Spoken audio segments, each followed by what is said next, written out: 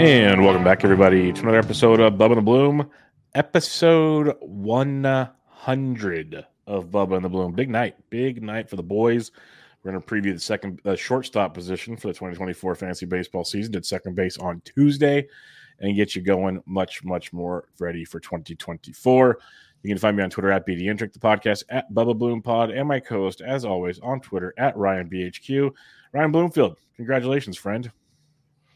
Yeah, back at you, man. We're not really big on, self-indulgence and celebrating this stuff, but 100 is pretty sweet. So it's a good one.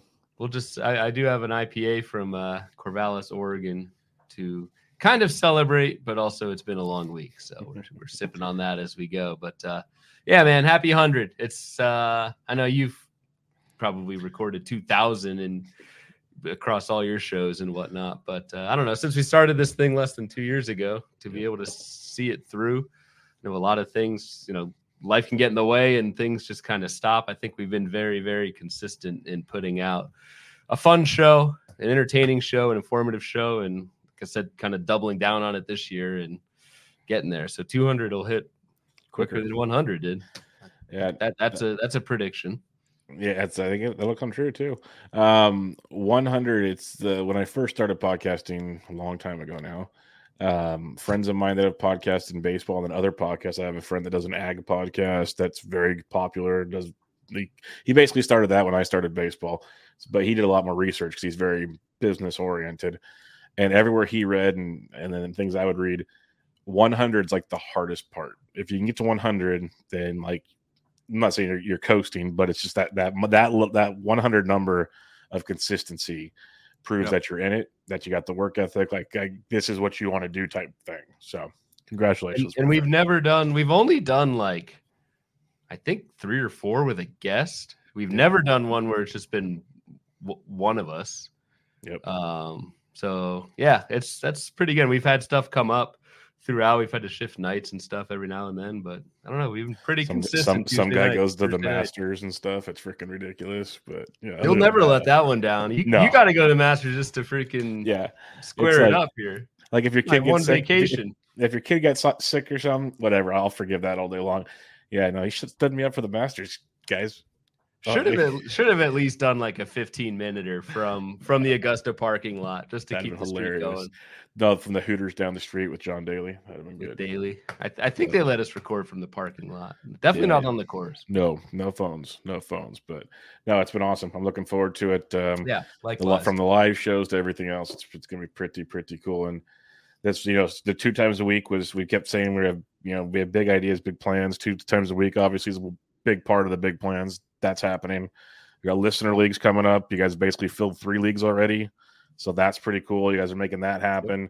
Again, if you get to 4, we're going to, get you a pretty cool prize, 4 or more, and we'll get a good overall prize. And I'd love to tell you what it is, but you got to fill it up.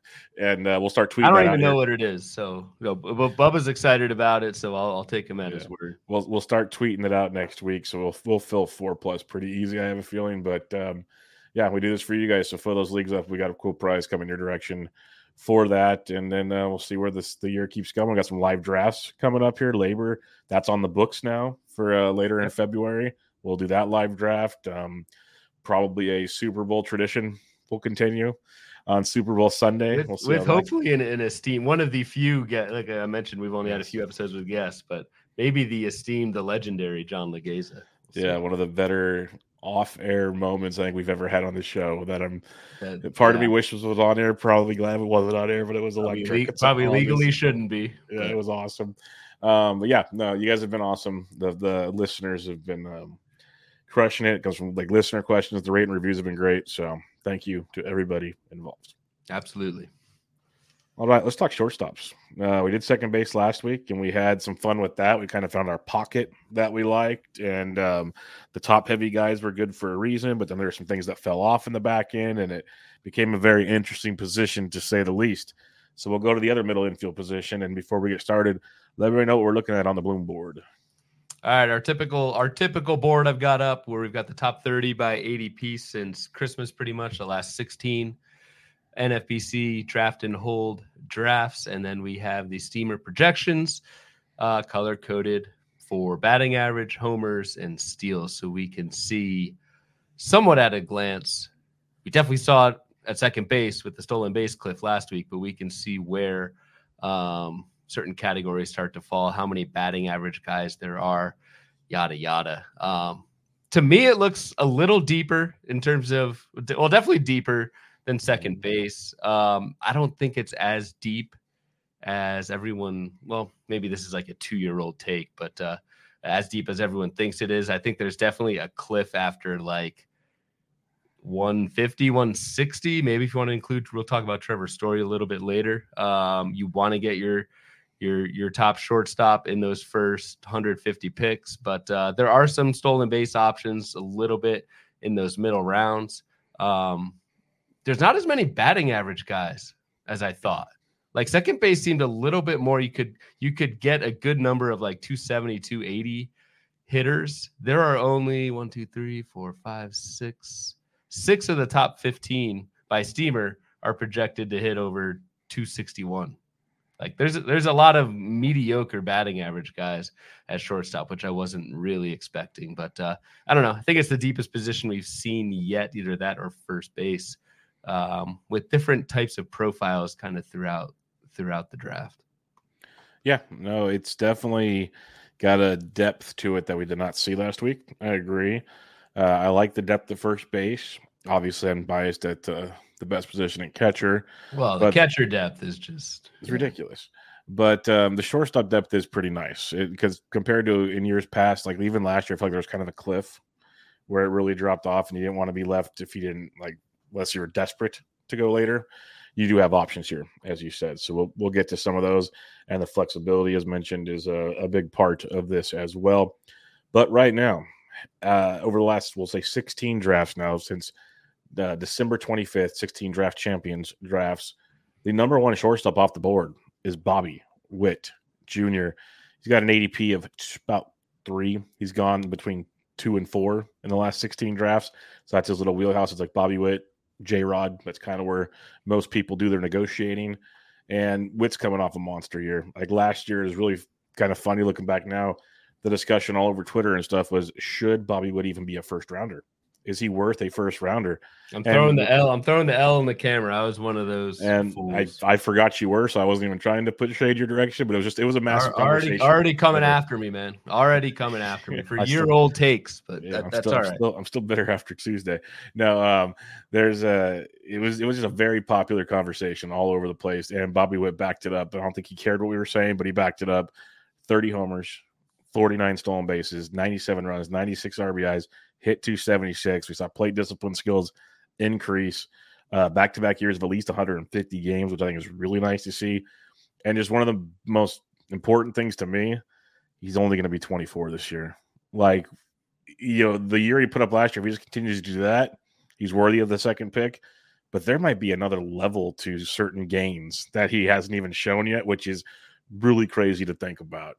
So what's your thoughts on Bobby Witt? I did get my first share of him recently in one of the 3 drafts I have going on right now, which was nice because at least I can say I get to maybe enjoy the ride again this year.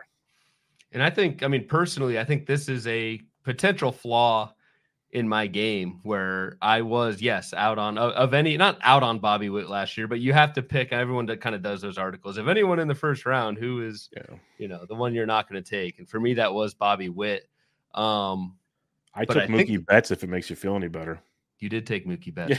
So if it makes you feel any better. I was going to mention that, but we are transparent, humble, and accountable here on the Bubba, and that's how we got to 100. Yeah, 100 freaking episodes.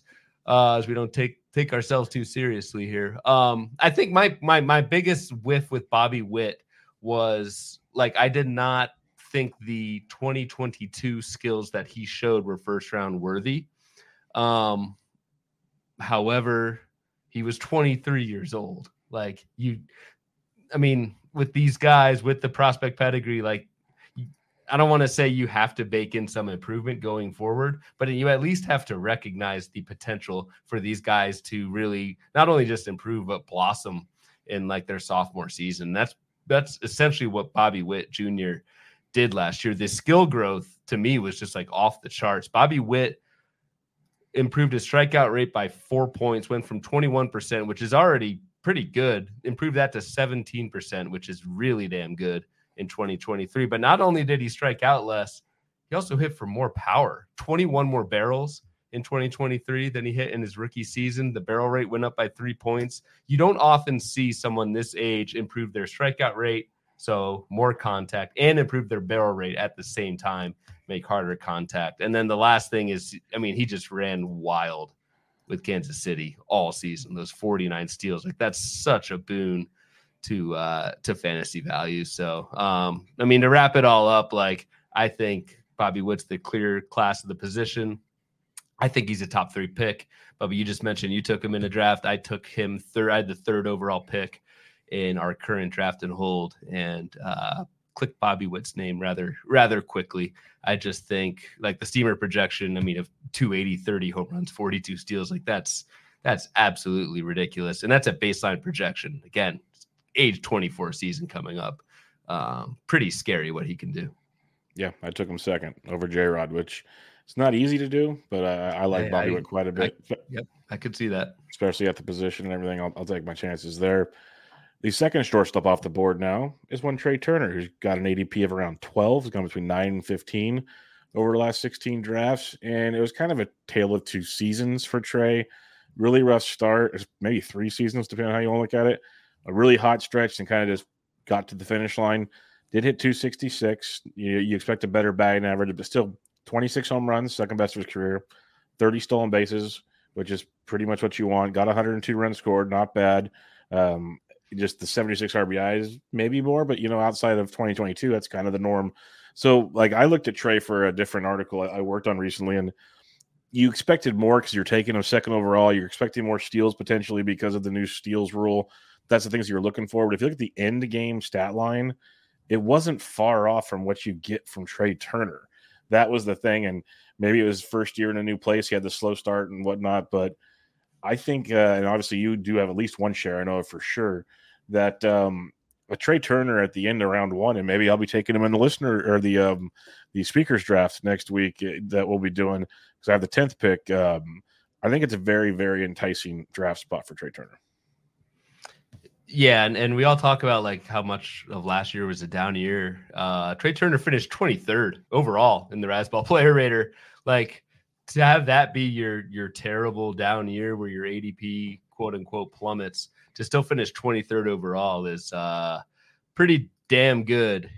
I think the question you need to ask yourself with Trea Turner is, the guy has such a long track record of being elite. He's basically been a top 5 player in 5x5 each of the previous 3 seasons. And then, yes, you do have a down, quote unquote, down season in 2023. You have to ask yourself, is that it's one of 2 things: the beginning of a decline, it's going to be 31 next year, or is it just a bad year and you rebound from and go right back to your baseline? I'm much more inclined to think the latter, that Trea Turner will bounce back and be just fine. I mean, the batting average the last 4 seasons has been 335, 328, 298, and then, like you said, Bubba, 266 last year. Yes, he struck out a little bit more, but the BABIP was way down for Turner compared to where it normally is. That's what drove the batting average loss. I think Trea Turner is like a 290 hitter. The power was there last year. He was 30 for 30, not the documentary. That was his stolen base success rate last year. He was perfect on the base paths. So, like, I don't really see why Trea Turner can't snap right back to being top 5. Might be a little speculative, but like top 10 for sure, man.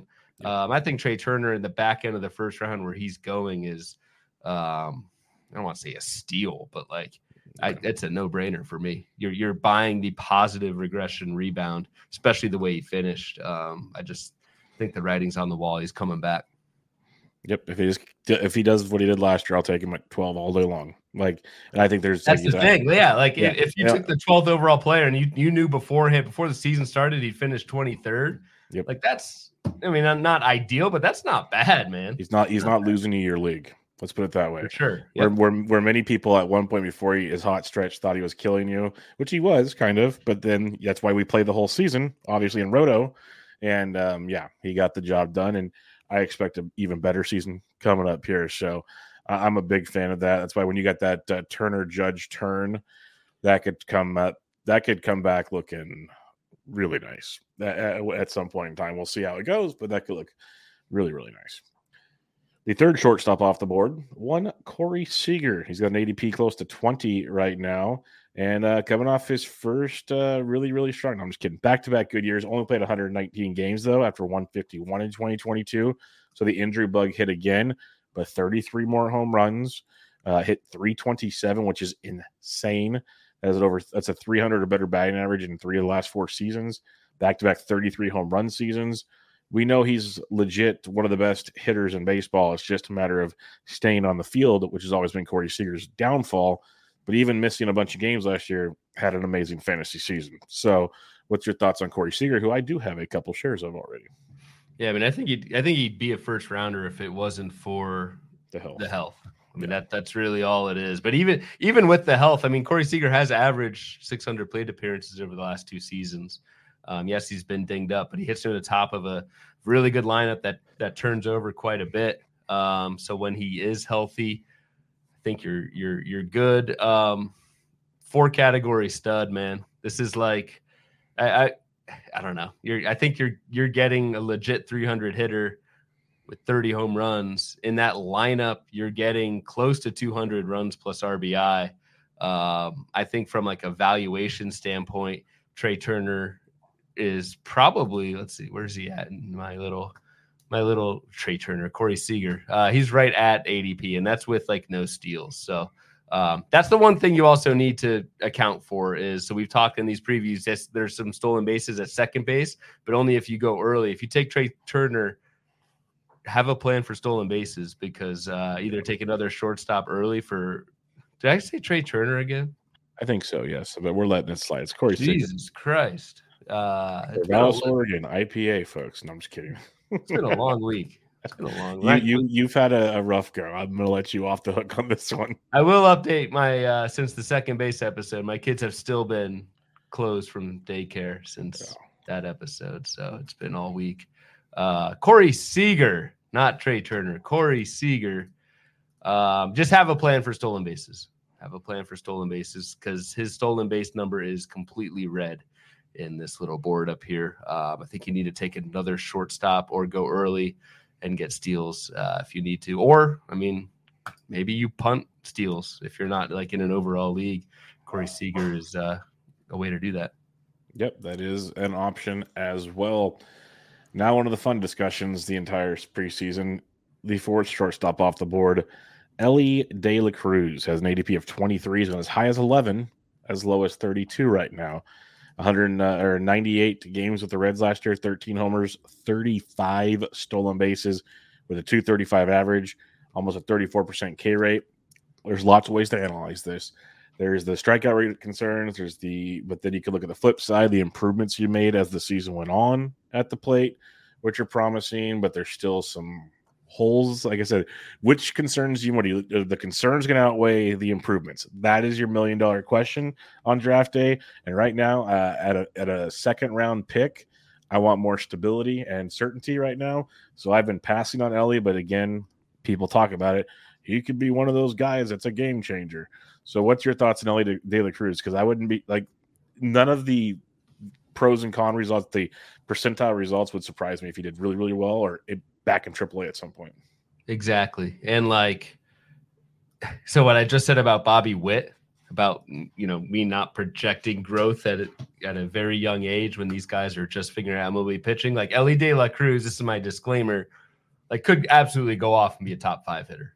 Like that's certainly within his range of outcomes. The strikeout rate has been much maligned. It is bad. It got a little better, but it's still really bad. I think with the Steamer 246 batting average projection is fair, if not a little high. The biggest thing for me though is I don't know how much power there is with Elly De La Cruz. Like, yes, we can talk about he had some absolute moonshots last year. We can talk about the 117 mile an hour hit that he had, the max exit velocity that a lot of folks like to like to cite. My big thing with Elly De La Cruz, so out of 212 hitters last year with 400 or more plate appearances, Elly De La Cruz out of 212 finished 211th in fly ball rate. The only hitter who had a lower fly ball rate last year than Elly De La Cruz was Tim Anderson. So it wasn't just like he had a bad fly ball rate. Elly De La Cruz had a terrible fly ball rate. So he could have all the raw power in the world. If he has another 21% fly ball rate, like I'm just doing the math. Say he gets 600 plate appearances. He strikes out 30% of the time. Maybe that's being generous. So he puts the ball in play 70%. Of those balls in play, only 1 in 5 go for fly balls. That's down to 84. And let's give him a 20% homer to fly ball rate just for easy math. Like that's actually, I mean, that's pretty good, but Elly does have power. So out of all those fly balls, 1 in 5 go out. That's 17 home runs in 600 plate appearances for Elly De La Cruz. Like, I don't know how you get much more than 20 home runs for Elly. We've got a comment in the chat from Thomas Travado. I'll take the over on Elly's stolen base projection of 30 from Steamer. I would certainly agree with that. Yeah. But what are we projecting at HQ? We're more at like 35 to 40. So he had 35 last year, and maybe he ran pure, but they're also projecting him for 130 games. They're projecting him for like 32 more games, 140 more plate appearances, and they have him 5 fewer stolen bases. That's a bit surprising to me. Yeah. Yep. So I take the over on the steals. And again, like maybe he just lofts it a little bit more. Elly De La Cruz had a better fly ball rate in the minors than what we saw last year. So this could all come together and he's a beast. But all that to say is it's not a pick I'm going to make in the second round. I actually think you can take CJ Abrams a round or two later and kind of get the same guy. We'll talk about Abrams a little more detail, but De La Cruz is not for me. It's interesting. Like he's almost, I think Vlad Sedler tweeted this out earlier, but he's like everyone's second round fade, yet Elly De La Cruz is still going in the second round, 23rd overall. Like he's still up there. And I get it, but it's the old thing. I can't remember who quote tweeted Vlad's tweet, but he says there can be 14 guys in your draft that hate Elly, but as long as there's one that likes him, the ADP, I think it was Yancey, the ADP is still going to stick, and that's kind of what it comes down to.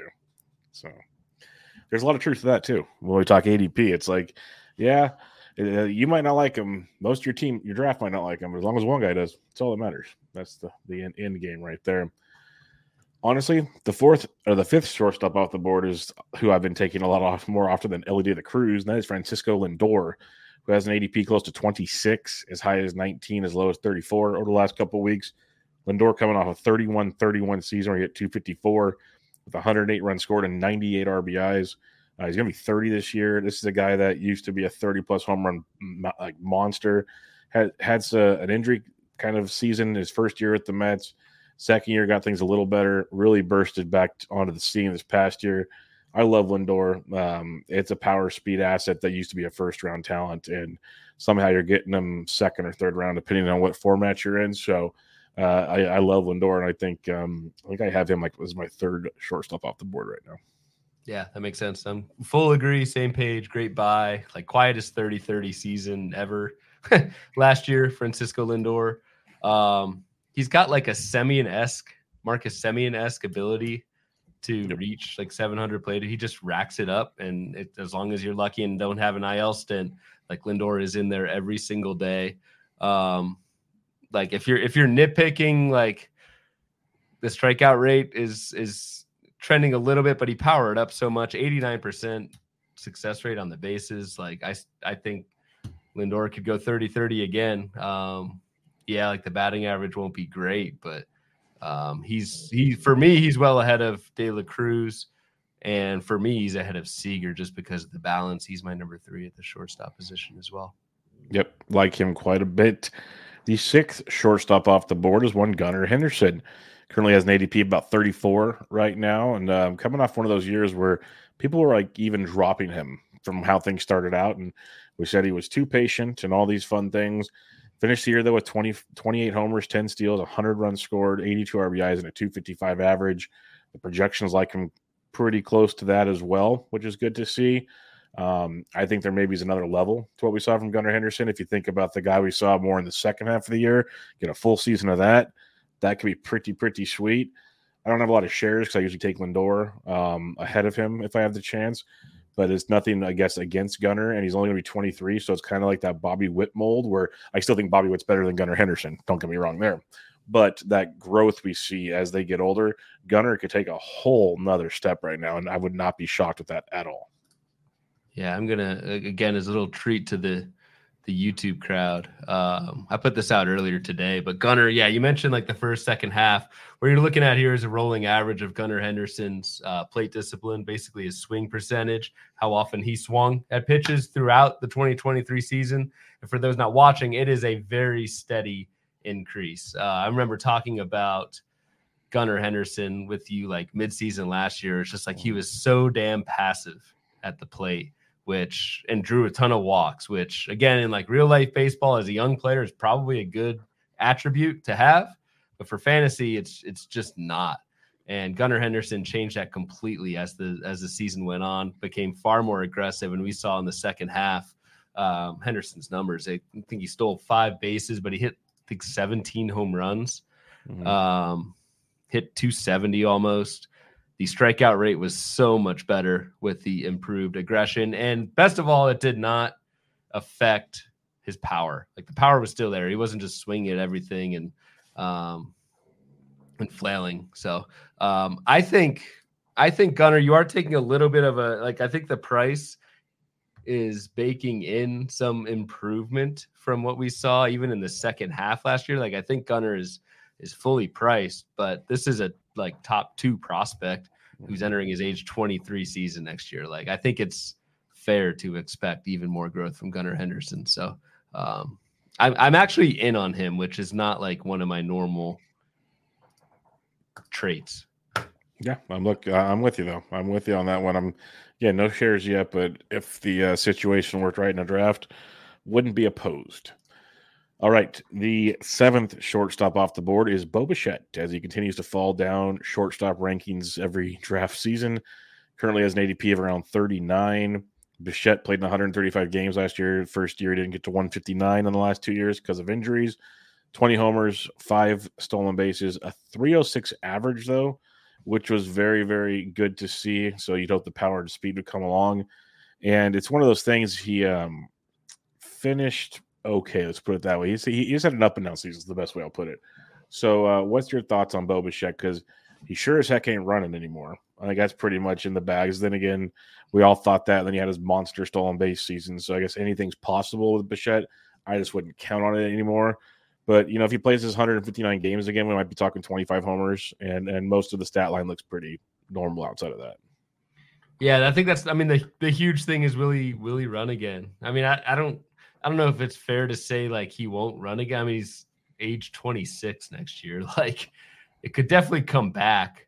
But it's just crazy to see Bichette's stolen base total go from 25 to 13 to 5, like in his prime. He did have the 2 IL stints last year that limited Bichette in the second half. He had a knee problem and then like a quad strain. So maybe that explains a little bit of it, but he didn't run in the first half either. So I don't know what the hell is going on with Bo Bichette. Like the steamer projection is 12. I feel for stolen bases, I feel like it's either 5 or it's 25, which I guess that's why steamer projects the middle. But it's interesting to see Bichette and Henderson on our board here. Basically the same exact steals, same exact homers. Bichette has 30 points of projected batting average over Henderson. Who would you take over those 2 guys? Among those 2 guys? I'd probably go Gunnar over Bichette. I think that's where I'd be going. But close. The batting average is a difference maker. We've talked about that at a few positions because there's not as many of them as there used to be. So it just elevates you tremendously because, barring the injury last year, which was kind of fluky if I remember correctly, like he got a ball off his knee or something like that. It could be totally wrong. He probably back to playing 159 games again, which is tremendous. That's a plate appearance machine like you're talking about. So, if you can get 159 games of 300 average, that goes a long ways. I think I go Gunnar Henderson, though, because I do think there's another level to what we saw with Gunnar. I think there's a 35-15 dude there that could hit like 265 maybe, and that's going to go a long, long ways. It's weird that Bichette had 600 plate appearances last year, hit 306. He only scored 69 runs. The Jays as a whole, man. The Jays, man. Look at their team. They're like a year or two removed from being by far the best offense in baseball. Again, minor league stadiums, do what you wish with that. They were dreadful last year, just across the board. It was bad. Come on, Vlad. Which gives a very nice potential buying opportunity this year. Like a lot of their ADPs are not like down, but down compared to what we've seen in recent years. So, we've kind of been down on Bichette, but like the reason to take Bichette is that how many guys in baseball are 26 years old and have 2 first-round seasons under their belt already? 100%. Like that's what you're potentially missing out on is just him going back to who he was 2 to 3 years ago. And he's one of those guys, if healthy, you wouldn't be shocked if he ran pure, got to 30 home runs. Yep. Maybe he runs enough to get you 10, 12, maybe he gets you 15. Who knows? But like, let's say 30, 10. If he pulls that off, now you're back to probably 90 runs, 90 RBIs, and hopefully hitting 290 to 300. That's Jay's lineup is better than it was last year. Those things. That's an amazing season if you get to that point. So then we're back, and that's where it comes into drafting. That's why we do a lot of early drafts. That's why we do these shows. We'll do our pocket shows later on, and all these things where it's like, okay, if I take this Bichette here at maybe what some are considering a discount because of recent years, but earned based on his season last year, but maybe you can take the upper percentile outcome as your projections say or whatever, start building your team in those factors. And that's kind of different ways to do it, basically. Yep. So it's the fun game we play that's like more than 4D chess when you try to build rosters and maximize things. And that's where scheduling out your draft goes a long way if you can find time to put it all together. We'll get to some of these questions later. Yeah, Zach Neto, we will definitely hit on later. I promise you. Average Chris Taylor hater. I love the name, by the way. That's outstanding. Of course. That's Bubba's burner account over there. Yeah, that's pretty sweet. Thomas Travato in the chat. I'm down on Baltimore and Toronto players because of their home parks. That's fair. That's valid. But I think their players are still pretty good where I'll take my chances. But I can't argue it. I'll say that much. All right. One of the players these players are always tricky for me because I had a lot of shares of CJ Abrams last year. He was on like my Gladiator teams.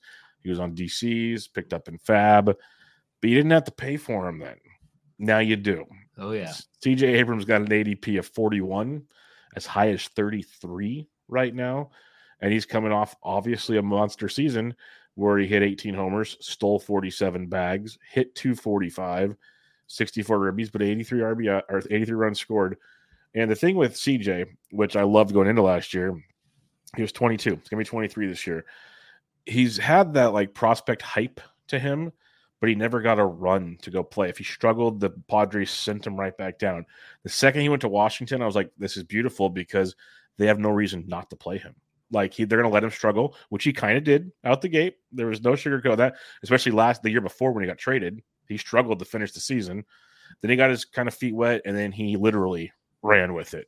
So it was a beautiful thing with CJ Abrams. I love him. If you want to draft him here, I will not stop you at all. I think the more I do drafts, if I end up with he's a great combo with your Seager pick, phenomenal combo with your Seager pick.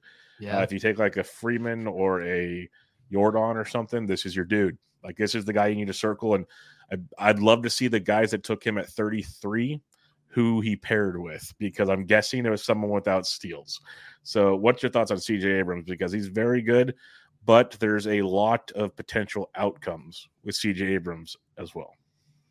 He's polarizing, dude. There are a lot of smart people who are totally in on CJ Abrams. There are a lot of smart people who are not. I am in. I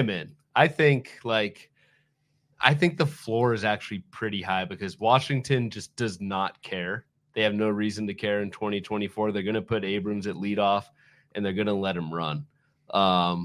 Like one of my favorite stats in the Baseball Forecaster was Abrams. Once he went to the leadoff role, we have a thing, stolen base attempt rate. So basically it's like when you're on first and second base is open, how often do you run?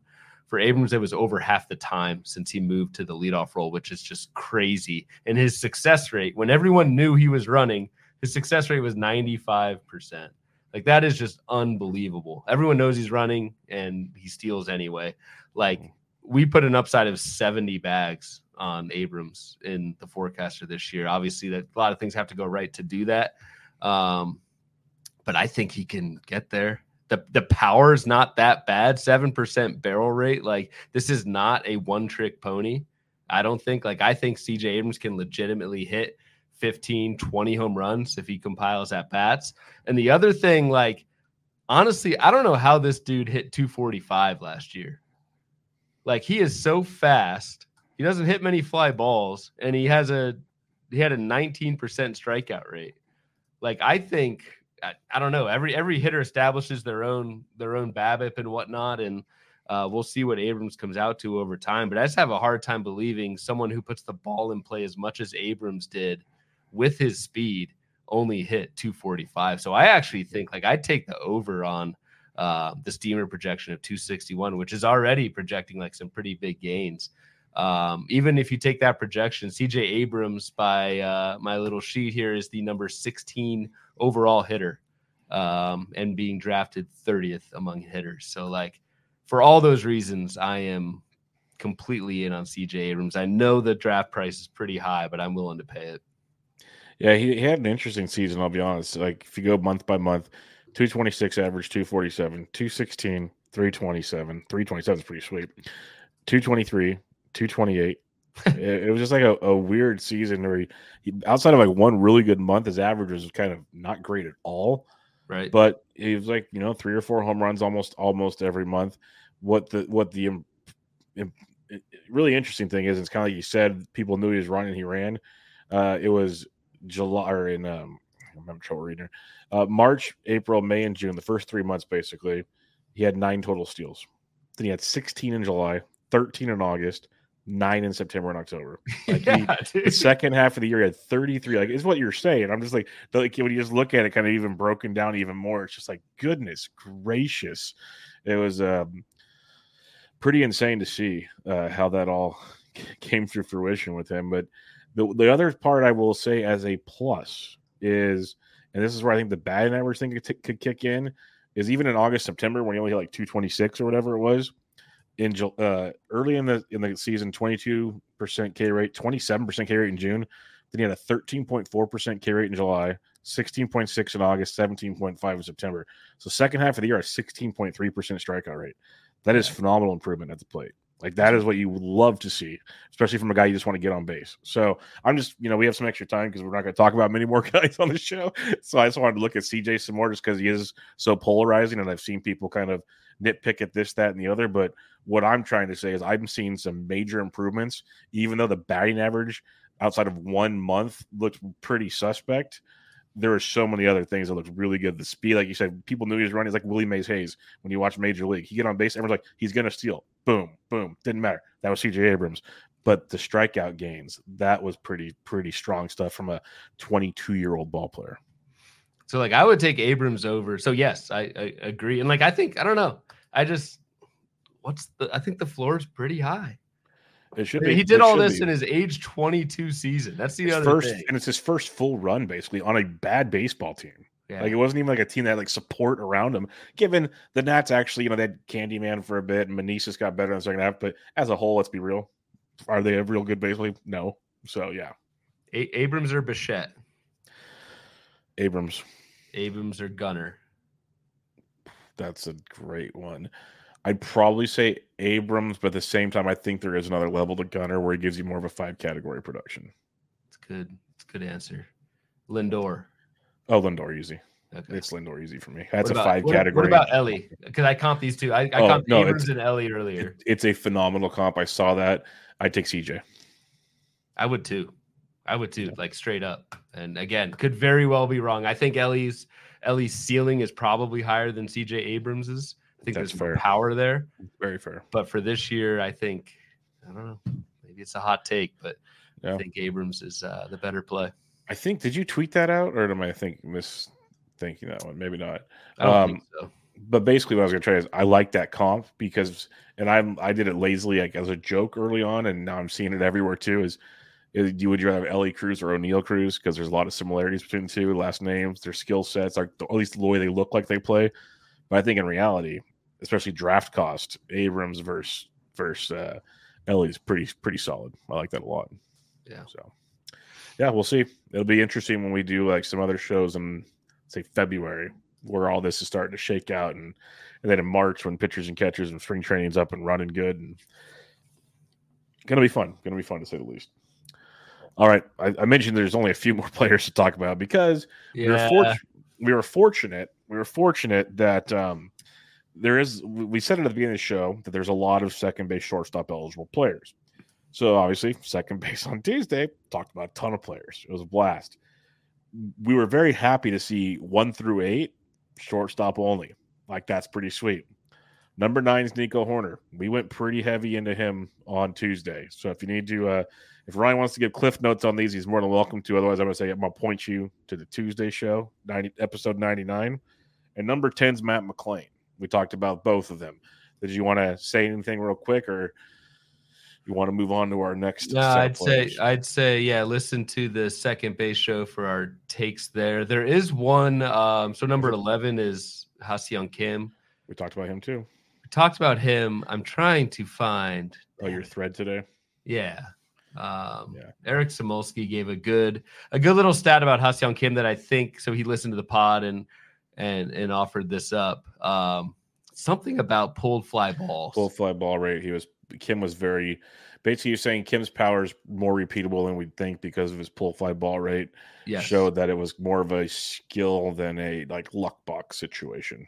Yeah, and it kind of led to this discussion about pulled fly ball rate, how sticky it is, and Alex Chamberlain chimed in with a graph. It's like, there we go. Now we're digging in. And Alex pretty much said that it's pretty sticky, like how often you pull in your spray angle and that sort of thing. Here's Eric's tweet. He said, "Love the show. Something to note: Kim hit 17 home runs on 40 pulled fly balls. He can get to his power a little bit more because of that."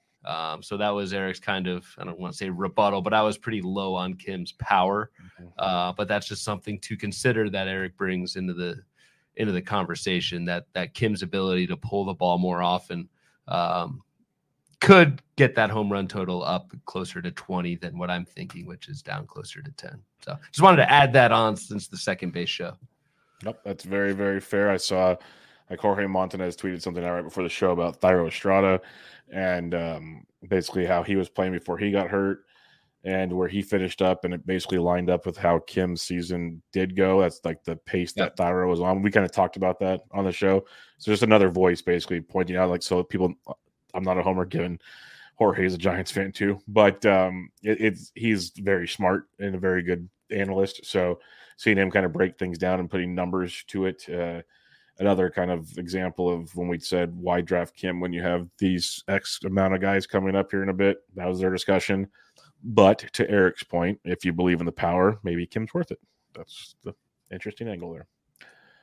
All right, let's talk ADPs 11 through 20. And again, these next two sections, we do 11 through 20, 21 and deeper. We didn't want to duplicate players we used last time because that was the easy way. Like, literally, I would have been Luis Rengifo again. Not going to bore you with that on 4 shows. So, we tried to be different. So we might not be like in love with these players, but we'll give you our thoughts on these players. That's the best way I'll say it. So who's your first one in ADP 11 through 20? Yeah, that's a good disclaimer. Like, Estrada falls into that thing here. Is Thairo Estrada is the 16th shortstop off the board, and from a valuation standpoint is better than several guys going ahead of him. So, but my pick is Dansby Swanson. Like, I know this is like the most boring, safe play of all time, but the floor is just rock solid with Dansby. Like, I think you're getting 25 homers, 10 steals.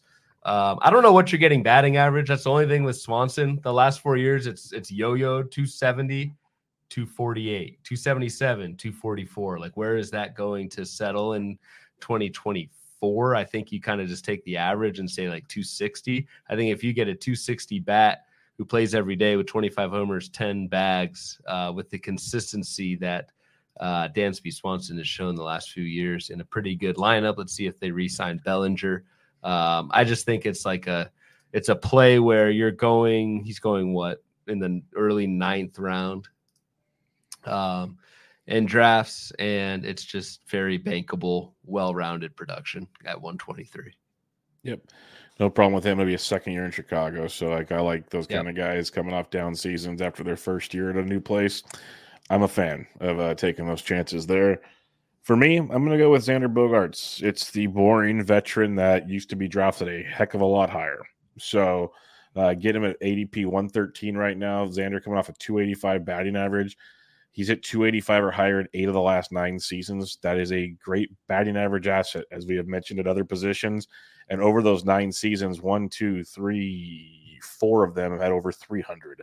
So he's been that kind of guy. 19 homers, got 19 steals last year. That was the shocker of all. I did not know that at all. Like, I didn't even know that till today. I saw your pick and I looked him up. I was like, what the hell? He stole 19 bases last year. Yeah, he took advantage of the new rule, it sounds like, because prior to that, his career high was 15 back in 2017. He had 8.5848 in the last 5 seasons prior.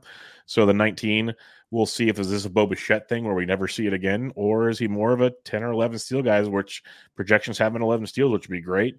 They have him at 20 homers. He had 19 last year. He's probably like an 18 to 22-ish guy, give or take. He had a big wrist injury last year. That was the thing, and he had a couple shots, but he had some work done on it this year that's supposed to have him kind of good to go now, which you got to knock on wood and hope it's a wrist injury that can bounce back. But he's only going to be 31, so if he can get over that wrist deal that he flat out said has been bugging him for a few years now, which, you know, he had 19 homers this past year, 15 the year before, after basically being a 20-plus guy for 3 straight years, not counting 2020, obviously. So maybe the wrist was as bad as it sounds, and if he can get that fixed with maybe a new lease on life on steals, Padres offense should still score a decent amount of runs with that batting average. Bogart's one of the more boring but very stable picks you can make as the draft goes on.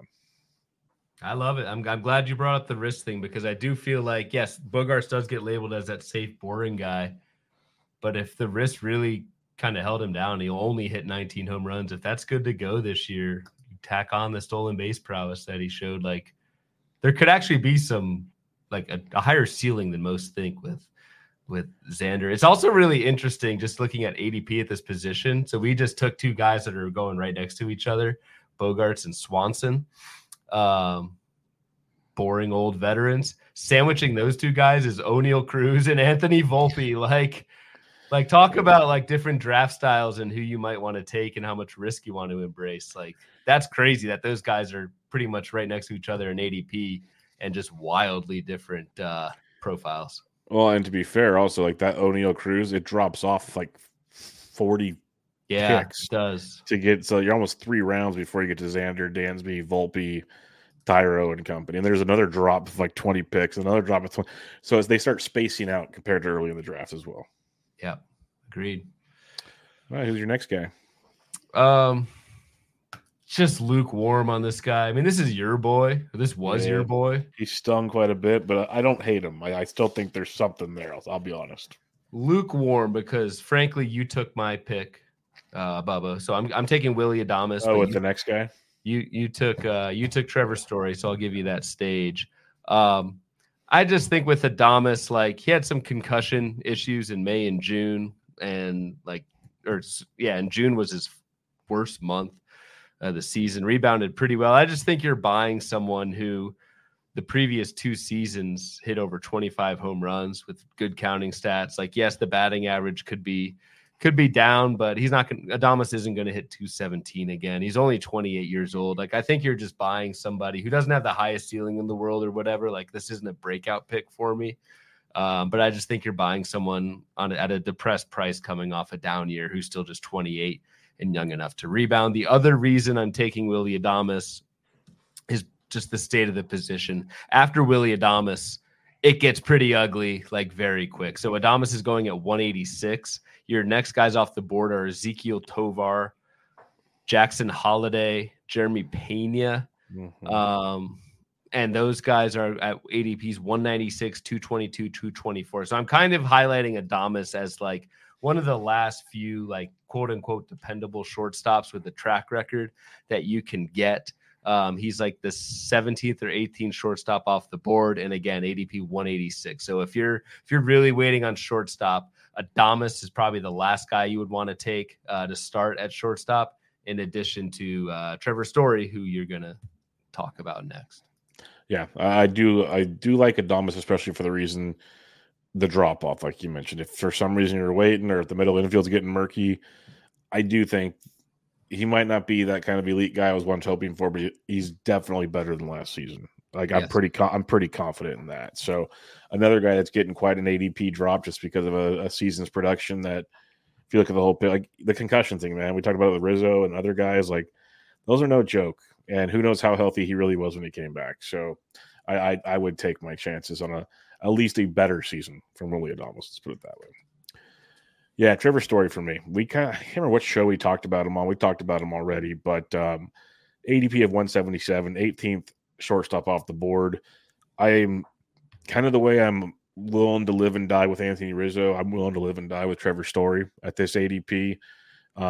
Make sure you're good in batting average. I will say that much, because 203 this last year, 238 the year before. He ain't in Colorado no more, where that's BABIP heaven. He's in Boston, so you're probably hoping for 230 to 240 if all things work out. But what I'm pretty confident you'll get, and the projections agree, you're going to get back to a 2020 guy. He's not going to be the 35 home run dude. That ain't going to happen, but maybe 20 to 25 homers, and the speed's legit, because even the power didn't come back full-heartedly. 3 home runs last year when he hit 203, but in 43 games, he stole 10 bags. That's beautiful to see. He had 33% K rate, the worst of since 2017. I expect that to get better too, because the thing I keep remembering is when the injury news came out, I already drafted him in all 3 of my gladiators. He was supposed to miss the entire season. That was the news that came out. He came back quickly. So who knows how ready he really was to come back. Maybe his bat speed wasn't even fully back yet because he was coming back. He had the brace Tommy John type procedure that allows you to come back a little quicker.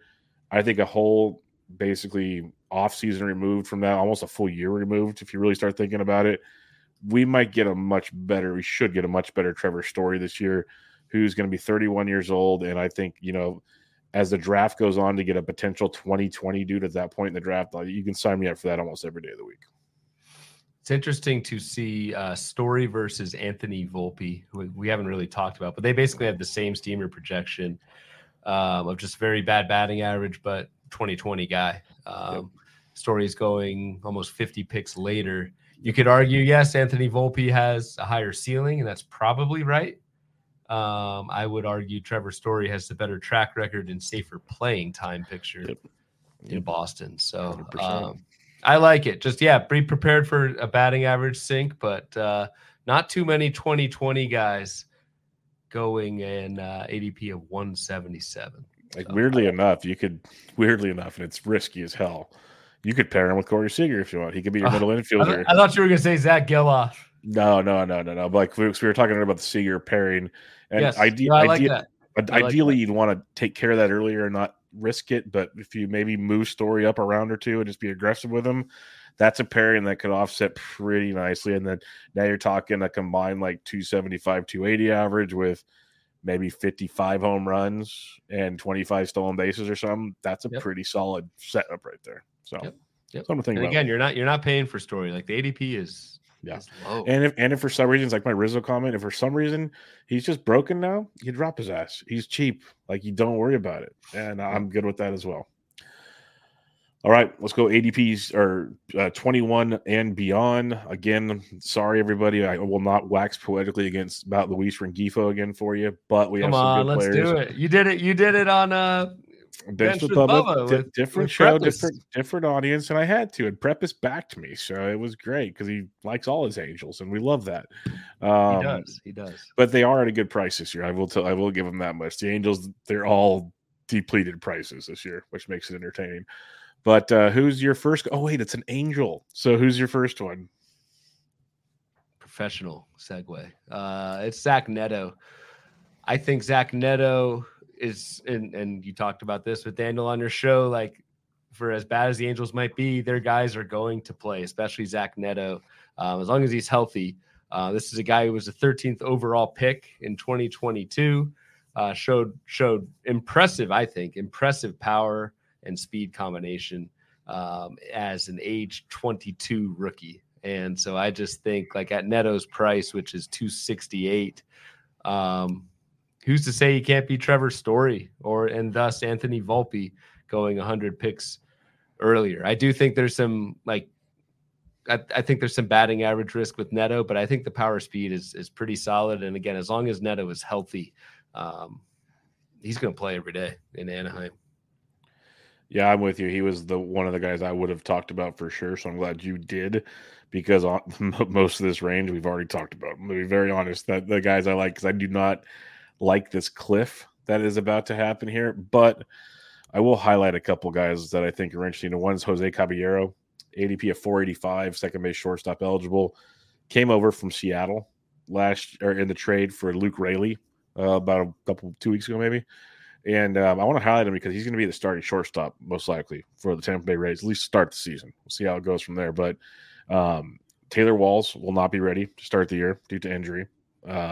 Obviously, the aforementioned player not to be mentioned will not be around. So they need shortstop help.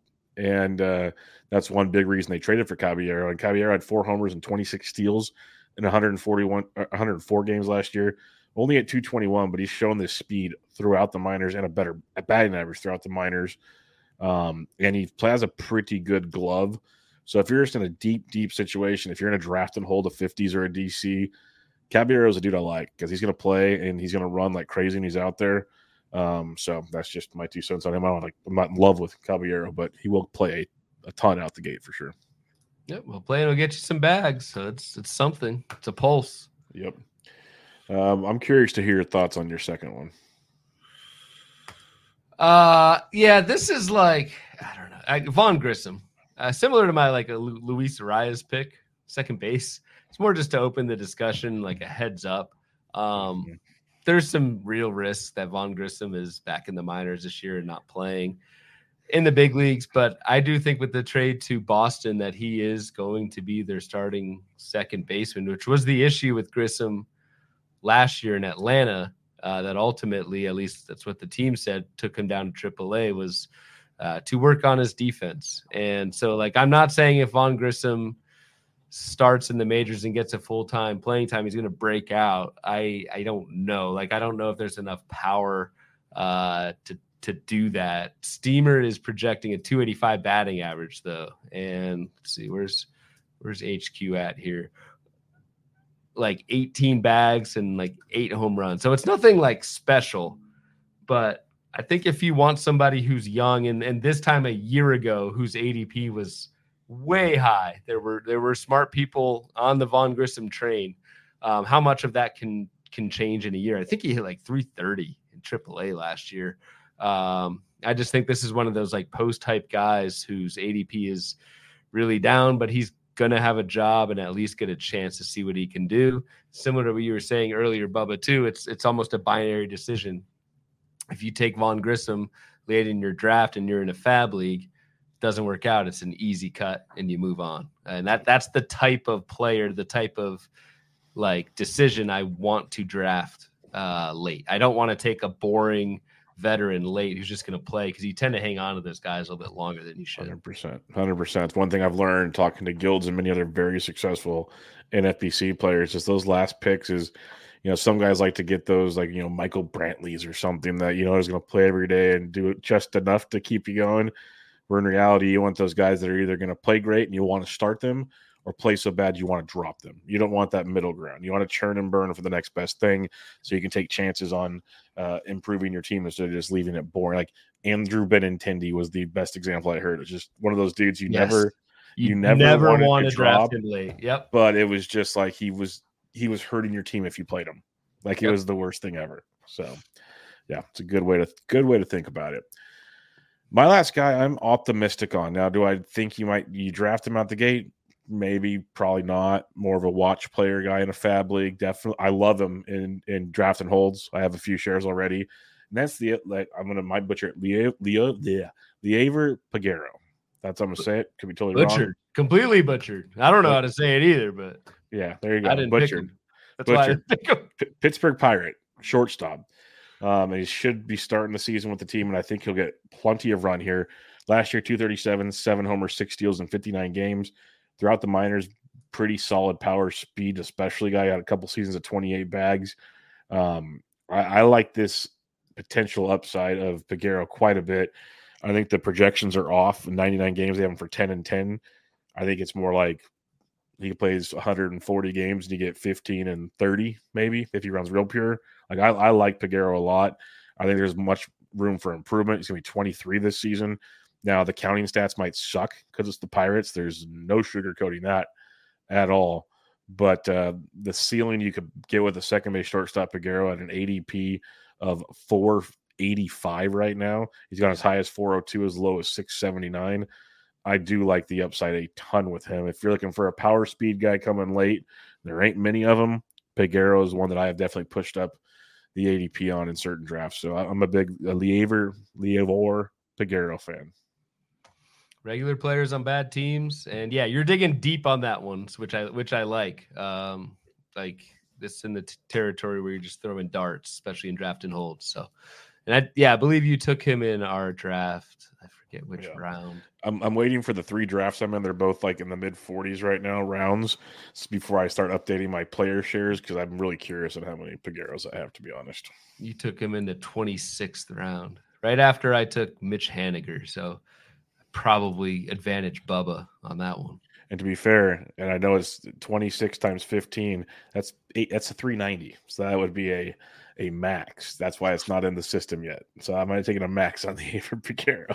I don't know. I should be proud of that, but our men, I always screw it up. Whatever. That'd be the men, I think. Men, yeah, my bad. The men. So we'll see how that one goes. You're Braxton Garrett.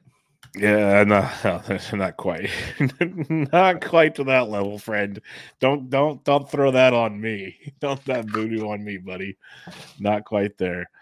All right, let's do some listener questions here. Or actually, final thoughts on the shortstop position. How you feel like attacking the position? How do you feel about the position and all that good stuff? Yeah, just lukewarm on the end game, guys. So I think if you can start Witt Turner, I think Seager, Lindor. If you're looking early rounds, CJ Abrams for me is also in that mix. My targets in the middle-ish rounds would be Xander Bogaerts, Dansby Swanson, Estrada, and then a little bit later, Trevor Story and Willy Adames, like last ditch. You don't want to go and wait after that outside the top 200. So those are kind of the targets. Pretty fun position. A lot of different types of profiles in terms of like not only just average and speed, but young, old. A lot of young guys, like we talked about. I think a handful of guys who are like 23, 24 years old, which is exciting as hell, not only for 2024, see what they do, but long-term as well. Yep, most definitely. I found myself in this position. Actually, it's a position I end up getting early in drafts so far, but it's also a position like I'm coming back with a Xander, with a Thyro. I'm definitely doubling up on this position with something in those early to mid 100s as well. So I'd say by like ADP 150, I probably got 2 shortstops. That's a good point. I'd add, I think on most of my teams, my middle infield is going to be shortstop and not a second baseman. Yeah, so that's kind of the drift now. Is I don't have like a strict pocket like at second base where you're pretty much neutralized, but it's definitely I'm walking away most likely with two shortstops by 150, give or take. So we'll see how that goes. All right, some listener questions here before we head on out. Doink Town Danny. What's the difference between Corey Seager and Yordan Alvarez? Keep up the good work, boys. When I first saw this question, I thought it was a troll account. Then I looked at it, I'm like, that's actually a really good question. That's a really good one. Yeah, because we think Yordan is this big power guy with a good average, doesn't do much running, of course, but he gets injured a lot. Well, there's a lot of Corey Seager in that statement right there that I just made about Yordan Alvarez. And Corey's actually been healthier over the last couple of years than Yordan Alvarez. So it's a really fun question. I'd say just off the top of my head without opening up every page I have, is Alvarez higher power ceiling. Yep. Seager's the better hitter. That's where I'd go with it. That's the layman's easy way out. But you probably have a much smarter answer than I do. No, that's it. I mean, I think Yordan has 50 home run power. 100%. I don't think Seager does. No, I don't think Seager does. And I also think Yordan, probably doesn't have the batting average of a Seager, but he has hit 306 and 293 each the last 2 seasons. So, it's not that far behind. So, I would take Yordan over Seager, I think. Seager, and this is just totally gut feels safer than Yordan, though.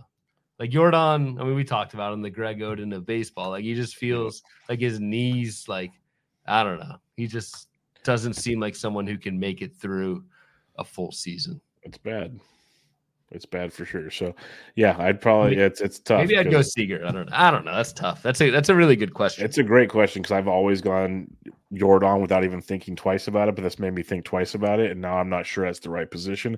I guess my only argument behind it is I need 5 outfielders. We've talked about how that gets wild quickly, and we'll get into that in the coming weeks. So that's probably the angle I go with there, and I was at the right angle. Maybe not, but it's definitely an interesting one. Do you want that power ceiling, or do you want that more of a 4-category really good floor? That's kind of where you're going there. It's interesting. Very good question. Very good. Britton Allen, our buddy, says, congratulations on your 100th episode, Bubba and Ryan. Thank you, Britton. Which shortstop do you like best out of these post-300 ADP? Vaughn Grissom, Orlando Arcia, Ezekiel Duran, Mason Wynn. Who is your favorite out of those 4? I'd go Grissom. I feel like Arcia is that Benintendi guy we talked about. Maybe I'm selling Arcia short, but I feel like he's a guy somewhat safe. He's going to have a job, but when do you move on from that? So I'll go Grissom just because I like to kind of throw darts at higher ceilings at that point in the draft. Yeah, Arcia 264, 17 homers, 66 runs, 85 RBIs or 65 RBIs. Yeah. Not a bad season, but pretty blah, as you mentioned. The one I want to look at, because I wanted to say Ezekiel Duran out the gate. This is one that you took him in our draft. Well, I love his in a draft and hold. I love his flexibility for one. You get I believe it's second, third in outfield, maybe something like that. It's, third short in outfield. Third short outfield. It's pretty sweet. And then last year in 122 games, 276, 14 homers, 8 steals, 55 runs, 46 RBIs. I like that. I think Grissom probably has the ceiling, as you've mentioned, but I'd go Duran personally for me. I'd go Ezekiel Duran because he's also projected to be the starting DH, and there's a lot of mouths to feed in Texas. At the same time, there's a lot of injury risk players in Texas, and that's how Ezekiel got a lot of his playing time last year, given he got a lot of it when Josh Young went down, so he had to play that one. I like Duran's talent level, but I think playing time and upside probably goes to Grissom. Probably give you that one. Where's old Curlin got Duran on his little thing here? He's got Duran on the bench against righties and in there against lefties. So strong platoon. Yeah, I like it. I just think I like him more in draft and hold because at some point during the season you're going to need Ezekiel Duran. 100%. I think if you take Ezekiel Duran in a fab league with cuts, you're taking someone who I don't think has a regular job to start the season. And so some of the thing we were just talking about, how long do you keep that on your bench? You don't. Stash? I think you just cut him. But I think in draft and holds and maybe best balls or whatever, I think he's a better option there. 100%. I agree with you on that one. Thomas Travato, he says, should you keep a second-round Corey Seager, an 11th-round O'Neill Cruz, or a 16th-round Trevor Story? Seager has the injury concerns. Cruz a big question mark. Story's 20-35, but batting average. I think you still keep Corey Seager, but that's a tough 3-pack right there. I'd rank it Seager, Story, Cruz. Nice. I'll go the opposite. I'll go Cruz. If I understand it correctly, you're giving up your second round pick to get Corey Seager. Yeah, which you can just draft him there anyway. If I'm understanding it correctly, I think that's how it typically works, though. Yeah. So I just think you're paying the full price for Seager, which again is fine.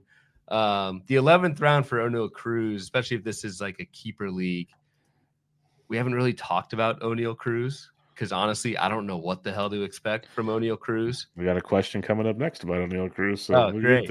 Great. But I would in a keeper league, like 11th round seems, I mean, O'Neal Cruz's ADP is 88 right now. So that's already a pretty good discount. And in a keeper league, like that just seems like someone you want to take a shot on ceiling wise. So I'd go O'Neal Cruz. All right. We'll see how that goes. Sorry, Thomas. We couldn't get a uniformed answer for you there. Finn at Justin R. Klein says, on a scale of 1 to Roberto Clemente, that's 21, folks, how much do you guys like O'Neal Cruz to break out? Great question. Great pirate lingo in there and everything. That was beautiful. Yeah. Well put. I mean, everything I see, like all the tools are absolutely off the charts. We haven't really seen O'Neal Cruz in over a year. So like, honestly, I don't know. I think there's massive breakout potential with O'Neal Cruz. I can't sit here and say he's going to do it because I don't know what I mean, the biggest thing that holds O'Neal Cruz back right now was a 35% strikeout rate in his one full season in 2022. Like that is really bad. But the home runs and steals could be, I mean, it's the lazy comp because they're the same last name or whatever, but could be Elly De La Cruz-esque. So there's breakout potential, but like dude really needs to work on the plate approach. Yeah, I just don't know what to expect. The fact that he was supposed to come back multiple times last year kept having setback. And, maybe they're also out of it. So let's just take it easy till 2024. There's a lot of what ifs with O'Neal Cruz that concern me. And people that listen to us by now should know how we feel about what ifs when we draft more often than not. And we've admitted it could be a blind spot as well. So Cruz could make us pay the price. But like if you are a projections person, for instance, let's have fun with this. He's projected for 128 games, 25 homers, 21 steals, 251. That's like Trevor Story could be a poor man's O'Neal Cruz. Just won't have the average. Like that's their Thairo Estrada is going after O'Neal Cruz, and there's an insanely similar skill set there. So it's just there's other guys that are going later that I kind of have more confidence in. Let's put it that way. Maybe not the answer you want to hear, but that's where I'm at. So on a scale of 1 to 21, 1 being love, 21 mean fade, where would you put O'Neal Cruz? Wait, I thought 21 is low. We love Roberto Clemente. We don't want to fade Roberto Clemente. Okay, so 21 is high, 1 is low. I don't know. Men's max, high, low. Clemente to 1. I'll go like Clement on the scale. I'll go like 15, 16, something like that. Yeah, I'll go 12. Let's have some fun. Let's go a little over half. So, but yeah. Bubba fades Roberto Clemente is the. No, I fade O'Neal Cruz. Stop it now. That's kidding. I mean, we did take Xander Bogaerts in our picks or whatever earlier segment. We took the two guys going after O'Neal Cruz, yep, Xander Bogaerts and Dan Swanson. That's just our style, though. So I don't know. 100%. Big Lebo 91 says, so is the lesson going to be pick your shortstop, second baseman, middle infielder on picks 90 through 130 and go pitching an outfield in the first 6 rounds? I could see myself building a team like that. I take a shortstop usually pretty early, but if I don't get him, I'm not going to force him. So in reality, could you go Bogarts and, Geloff and Estrada? I could live in that world. I'm not saying everybody wants to, but I could see it. Yeah. I feel like I feel a little more firm on the 90 to 130 on second base. There were just a few 100%. More options. I think at this position, really, it's only Xander and Dansby for us, and Tyra. Yeah. I'm much more willing to go early on shortstop, but there's kind of like what you were saying. There's a few more options that I think we both really like earlier in the draft. Yeah, like the second base early options are kind of skeptical with especially what's going around them. The shortstop early options, it's like if I can get Bobby Witt, I'm taking Bobby Witt. Like Trea Turner, like these dudes are freaking next level good. Yeah. Jake at Dyer Trav asks, no Tim Anderson at all. I'll leave that question for you, Mr. Bloomfield. TA, where is he at? Yeah, so Tim Anderson is not. He's unsigned. I'm looking for a job. Doesn't have a job. He is TA is the 31st shortstop off the board right now. How things have changed. I mean, I have drafted Tim Anderson a few times, even in gladiator leagues in the last round. I mean, look at the guy's track record. Yes, he was awful last year. I fully admit, but look at the guy's track record. I doubt you will find many players going outside the top 30 at their position at Tim Anderson's age and track record. So that's the case for Tim Anderson. The case against him is what we saw last year, and he might not be good enough to hold down an everyday job and has not signed with a team yet. So, yep, we'll see how that one goes. Like, part of me wants the Giants to sign him for cheap and let Luciano season some more. Like, because I think he can't be as bad as he was last year. Let's put it that way. So, no, almost by definition, he can't. Yes. At Tom Greller says, I have Turner and Witt as two of my 5 keepers with the emojis. Congratulations. That's pretty good. Damn. Our buddy Kyle Bland from Pitcher List, the man behind one of the big reasons behind PLV, says, is Nico's lack of power too big of an issue for you at that point in the draft? 100%. 100%. Yeah. Like, I don't even know if Nico hits 12 home runs, which is the steamer projection, and thus the RBI as well. So we went into a lot more detail on Nico on the second base show, but those were the highlights, or the lowlights, I guess. The lowlights, depends on how you want to look at it, 100%. But power problem for sure. All right, Mr. Bloomfield, that'll wrap us up there. Shortstop in the books, middle infield in the books. We'll have third base on Tuesday and outfield episode 1 on Thursday. Anything else you got on the position this week? Fantasy, general? What you got? Go Bills, beat the Chiefs, and I'm good with that. Yeah, man. And go school. Let's have some school on Friday. Let's have school. Let's give Bloom and Mama Bloom a little breather for at least one day before the weekend kicks back up. Yeah, I'll root for you on that one. I'll be pulling for you, but I'm glad I didn't call anyone else Trea Turner through the episode. Had a rocky start there, but I think I recovered okay. You bounced back beautifully. I had nothing to complain about there. It was solid. So we'll be just fine. I don't think anybody will notice too much or give you a hard time. His Twitter's at RyanBHQ, everybody, if you need to find him. But it was fun stuff. Good way to end the week. Episode 100 of the books. Congratulations, my friend. Thanks everybody, as always, for continuing to listen to the show and make this a pretty cool thing we got going on here. So I appreciate you all for that.